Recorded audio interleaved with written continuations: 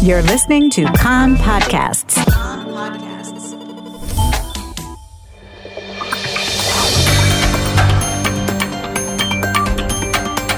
You are listening to the English language news of Kan, the Israeli Public Broadcasting Corporation. Good afternoon. It's 2 p.m. in Israel, Wednesday, September the 20th, 2023. This is Nomi Segal with the top news at this hour. The security situation. 6 Palestinians were killed in separate clashes with Israeli security forces since last night. There were no Israeli casualties. In the Jenin refugee camp, 4 Palestinians were killed during exchanges of fire that erupted when Israeli military forces entered the camp to arrest wanted terrorists. As troops were withdrawing from the refugee camp, an army vehicle was hit by a roadside bomb, disabling it. It was later extracted by other forces who also came under fire.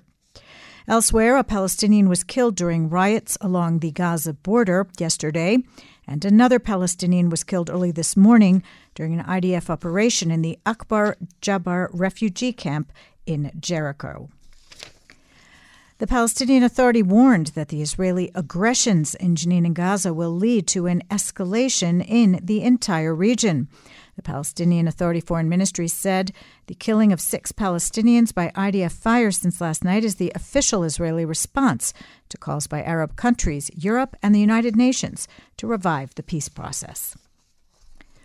The Shin Bet has revealed that the thwarted attempt to smuggle military-grade explosives in the Gaza Strip 2 weeks ago was orchestrated by Hamas operatives in the Palestinian enclave. A Kan reporter says that the material, along with 10 detonators, were discovered in a shipment of clothing during an inspection at the Kerem Shalom crossing. The investigation found that a Hebron resident and a Nablus resident, who were both deported to the Gaza Strip under a prisoner swap deal, were involved in the smuggling attempt. At the Savidor train station in Tel Aviv, a Gaza resident was detained with a butcher's knife in his possession. He is suspected of trying to hide it in a bag of clothing. The suspect, a resident of the Jabalia refugee camp, was taken for questioning. He holds a permit to work inside Israel. Prime Minister Benjamin Netanyahu will meet in New York later today with U.S. President Joe Biden along the sidelines of the UN General Assembly. This is their first face-to-face meeting since Netanyahu's return to office and comes against the backdrop of U.S. efforts to advance normalization between Israel and Saudi Arabia, alongside White House criticism of any Israeli government judiciary reforms without consensus. Netanyahu is also slated to meet today with the UN Secretary General and South Korea's president.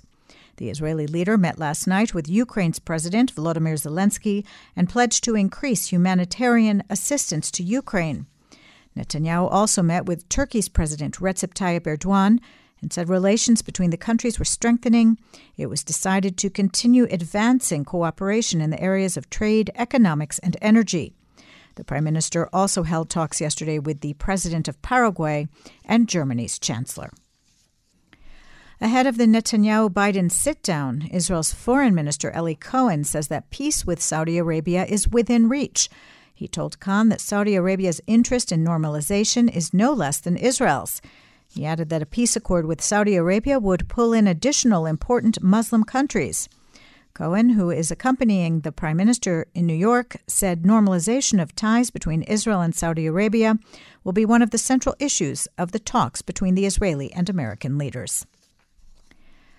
An Israeli delegation led by the Director General of the Defense Ministry visited Azerbaijan earlier this week and met with, among others, the defense minister. A Kan reporter says the Azeri minister expressed satisfaction with closer ties with Israel. According to foreign media reports, Israel has become the central weapons supplier for Azerbaijan. The High Court hearing of petitions demanding that the Judicial Selection Committee be convened will be heard by a 3-justice bench, Justices Yael Wilner, Ofer Grosskopf, and Alex Stein. The hearing was supposed to have been held yesterday, but at the request of the Justice Minister, who is refusing to convene the committee in its current format, the hearing was postponed by a month to October 22nd. Police have arrested 2 men in their 40s suspected of stealing an old decommissioned Merkava tank from an IDF training base near Yokneam last night. It was discovered this morning in a junkyard near Nesher and returned to the IDF. A Khan reporter says the 2 suspects, residents of Haifa and Tiberias, were apparently seeking to salvage the metal from the tank. Police say additional arrests are expected. The weather outlook, slightly cooler in the hills and inland. Chance of local rain, mostly light in the afternoon in the northern hills. Tomorrow the same. Maximum temperatures in the main centers. Jerusalem and Haifa 27, Tel Aviv 30, Beersheva 31, and in Eilat going up to 36 degrees Celsius. That's the news from Khan Reka, the Israeli Public Broadcasting Corporation. Join us at 8 p.m. Israel time for our one-hour news program. You can tune in at 101.3 FM, the Khan website, and the Khan English Facebook page.